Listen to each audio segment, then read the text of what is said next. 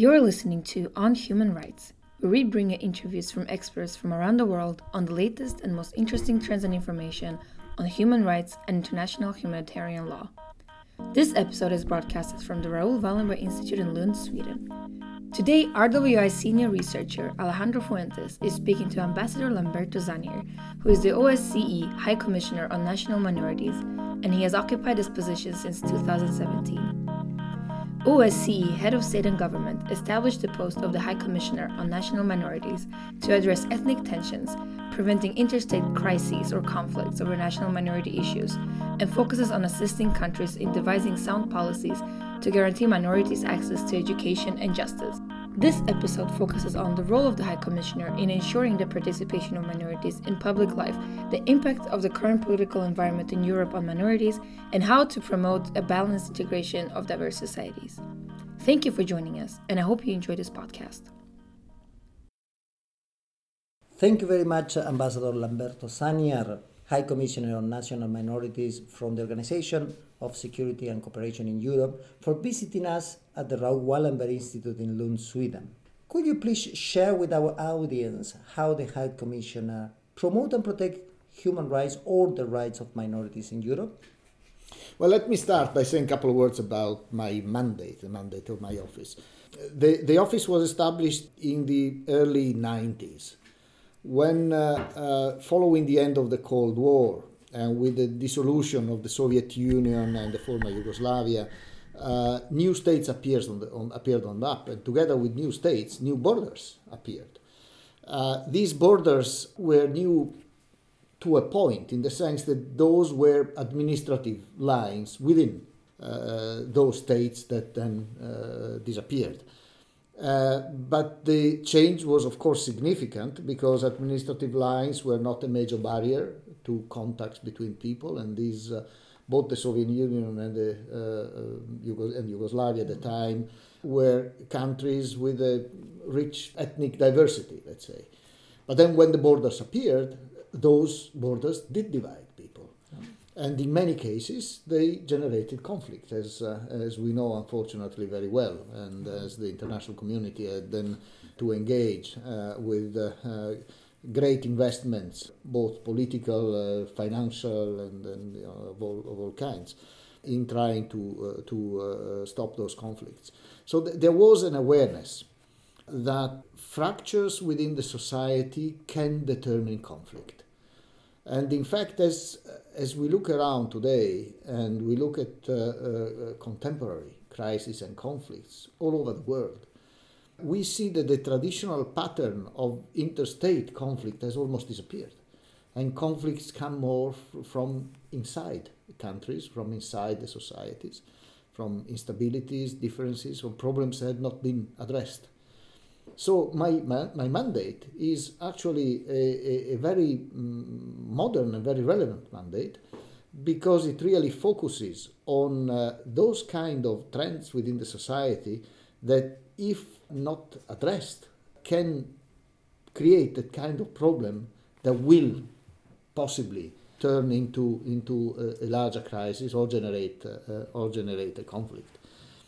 So the High Commissioner, from the beginning of the creation of the office, has engaged with this notion in mind of promoting societies that are peaceful because they are well integrated, where tolerance is encouraged, where there is no discrimination, and where there are policies and tools that have been developed by governments that do facilitate the peaceful integration of the societies and the full participation of every member of the society in every aspect of the public life in the country where every community resides. Our societies are becoming more and more diverse, so there is increasingly a need for this kind of policies. Now, over time, and as my predecessor engaged on the ground addressing the various angles of integration policies, they started also putting down lists of recommendations, policy recommendations, and then drafting guidelines for countries that were based on their own experiences on the ground, on the lessons learned, on the best practices that they observed, also learning from the failures and from the things that did not work. And of course, refining this in a process also of close interaction with experts, with universities, with research centers, because there's a lot of expertise out there on these issues. And try also to capitalize on this expertise and to enrich, in a way, the policy recommendations for the countries, and in fact for all our countries. The OSCE, as you know, is a regional organization with 57 participating states, as we call them.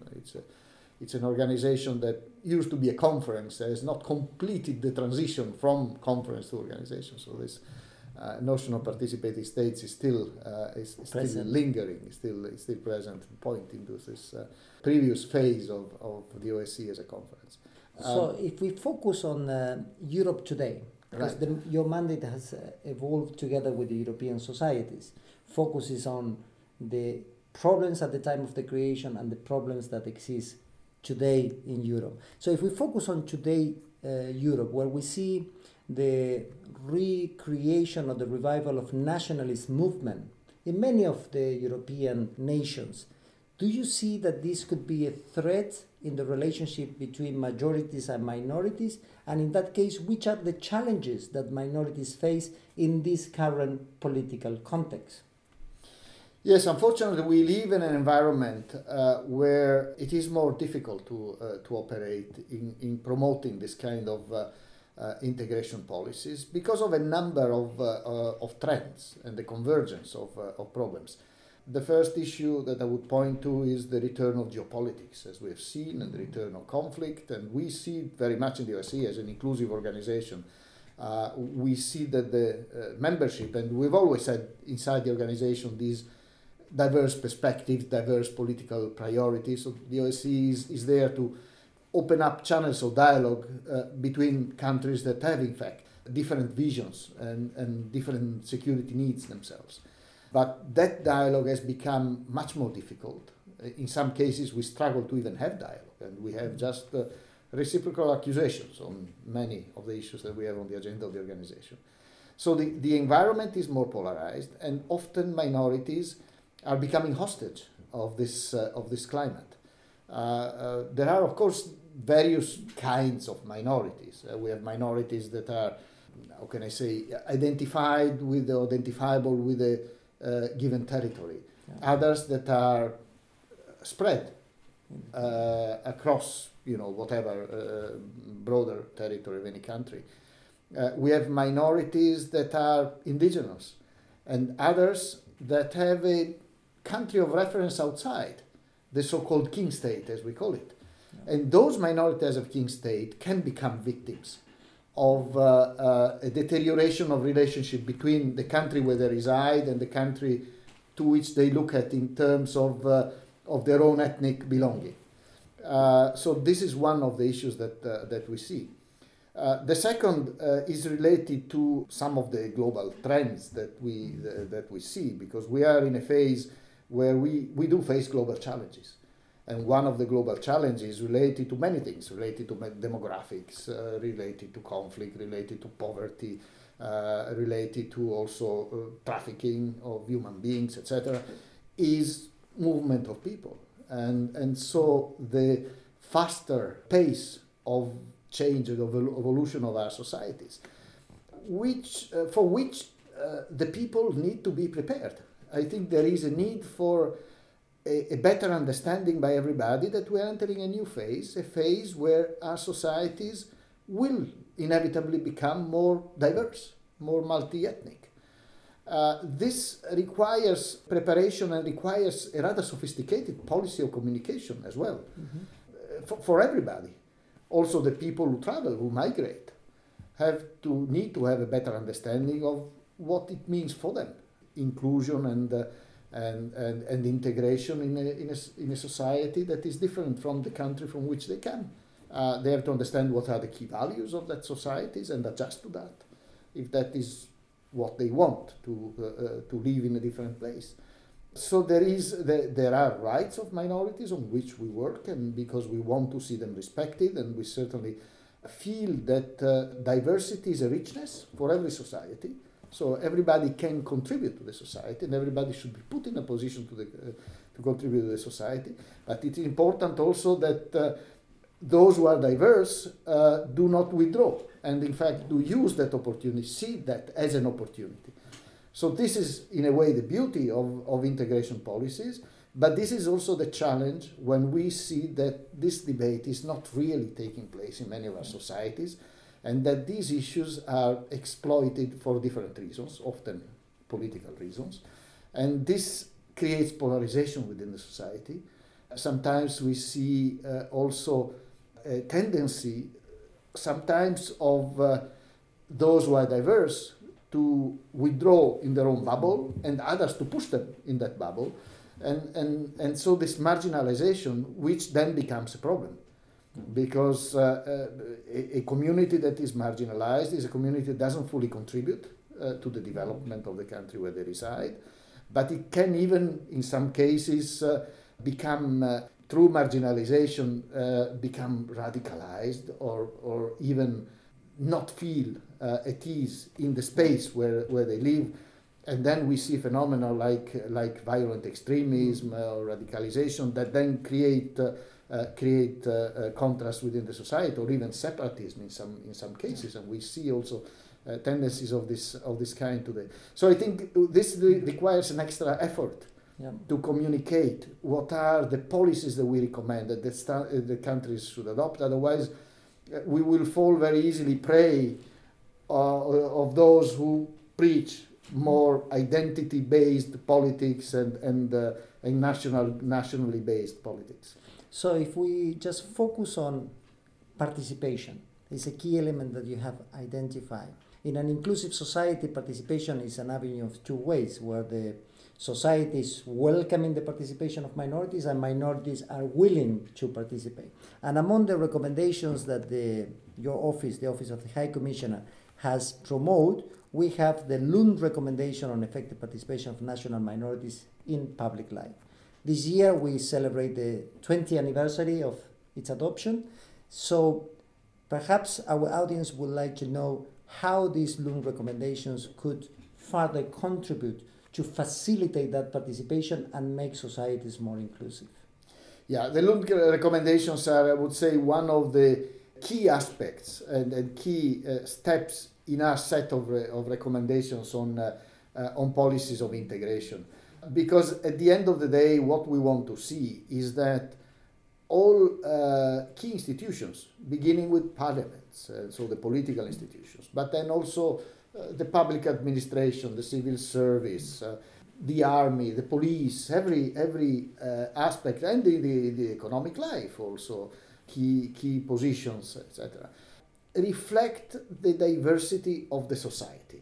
If there is an impression that any of these areas becomes a monopoly of a group, no matter how large this group, even if it's the majority in a way that controls them, and others feel excluded, then there will be a loss of credibility. There will be a loss of investment. And often there is suspicion also of majorities versus others. They think they might have another agenda. But the more they're marginalized, the more you may make that suspicion a reality, because you will alienate those who are different. So, in fact, the right answer is inclusion, is empowerment, is make sure that those who are diverse feel that they are part of the common effort of these societies that are more diverse, that there is a space for them to contribute, that they will be beneficiaries of the policies that are promoted. So this is Lund, in fact, and this is what Lund shows. And of course, you achieve it through sectorial policies. For instance, we have a strong accent on education. It's important to make sure that everybody in the education system maintains its identity and can use and can learn his native language, but together with a very strong investment in making sure that everybody speaks and learns properly the state language as a key tool for integration. So finding that balance, and education is an example, but this applies to all areas. In policing, another very sensitive area. It is important also for the sake of the efficiency of the police forces. If the police force is seen by minority groups as the instrument of only one part of the society that is controlling them, then you're doomed to fail. You really need to include everybody to make the police credible, to make sure that every group in the society feels that it is represented in that police, and that police is there also to support him, that there is no discrimination in the way police operates. That will make the police not only credible and acceptable, but also much more efficient. Yeah. So these are the things we're working towards, and the recommendations we give to the participating states. But of course, the environment that we find in some of them remains a difficult one, and so the degree to which these recommendations are received changes. And in some cases, I even see that governments take into account our recommendations, but then when this needs to be turned into legislation, this goes into parliaments, where you see also these sometimes problematic trends emerging, and they have an impact then on the legislation that is passed. And then what we see emerging from parliaments is not always exactly what we would like to see in terms of policies of the countries, and this can plant the seeds of instability down the line. And that's where also my early warning function comes in, and that's where I can raise my concerns, still with respect for the method of confidentiality that is part of my mandate. So I have ways to do it without embarrassing too much to publicly governments, but I have a way to do it, and that is what is in my mandate. Thank you very much. Last question. You have mentioned that a key element in order to build inclusive society is the empowerment of minority. In our audience, we have minorities in different parts of the world, from Phnom Penh to Harare, passing through Amman, and of course here in Sweden. So if you would like to give them your last message in connection on how to promote their participation in an inclusive and tolerant society, which will be this message to them? Well, I think the key tool is dialogue. And this is something is an advice I give also to governments, and establish channel of dialogue with all segments of the society. Because the first thing that is needed is a good understanding of what are the needs, and a good understanding of each other, especially when there are differences, and whenever there is a difference, there is a need to talk about it. So I think this also in shaping country policies, it's important to make sure when they apply to minorities, there is this. Then there are a number of international instruments, and of course my mandate is a mandate within the OSCE, so I have a regional competency, and we have the Council of Europe in Europe, etc. So there are international tools. And when minorities feel that they have problems in their interaction with central authorities, they can always reach out to these institutions that are there also to consider their problems and to address them with them and with the governments. And integration, as I say, is a two-way street. So sometimes I feel I need to talk to the minorities as well, because sometimes their expectations exceed what I would see this right balance between integration and protection of the identity. The other point is that I think there is room for better communication, and we started doing that with the United Nations, using the United Nations as a platform, among regional organizations, because we have developed these tools in the OSCE space, so in the Euro-Atlantic Eurasian space. But there are other regions that might benefit from similar models. And I'm not saying that what we have done here is immediately applicable somewhere else, but it can inspire others to develop in their own way, and that by taking into account culture and the regional specificities, etc. But tools that go in the same direction of addressing problems of instability within the society, which, if left unaddressed, could create problems. So to minorities that are outside the space that I cover, I think start thinking of how you can get organized yourself in your own space, in your own region, also to create mechanisms that allow you then to benefit from a broader support for interventions with governments, taking into account your own needs.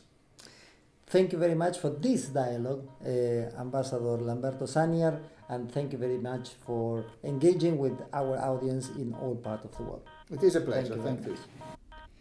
That was Ambassador Lamberto Zanier, who is the OSCE High Commissioner on National Minorities. This has been On Human Rights. For more information and the latest updates on Raoul Wallenberg Institute's work, follow us on Facebook, Instagram, LinkedIn, and Twitter. Thank you for listening.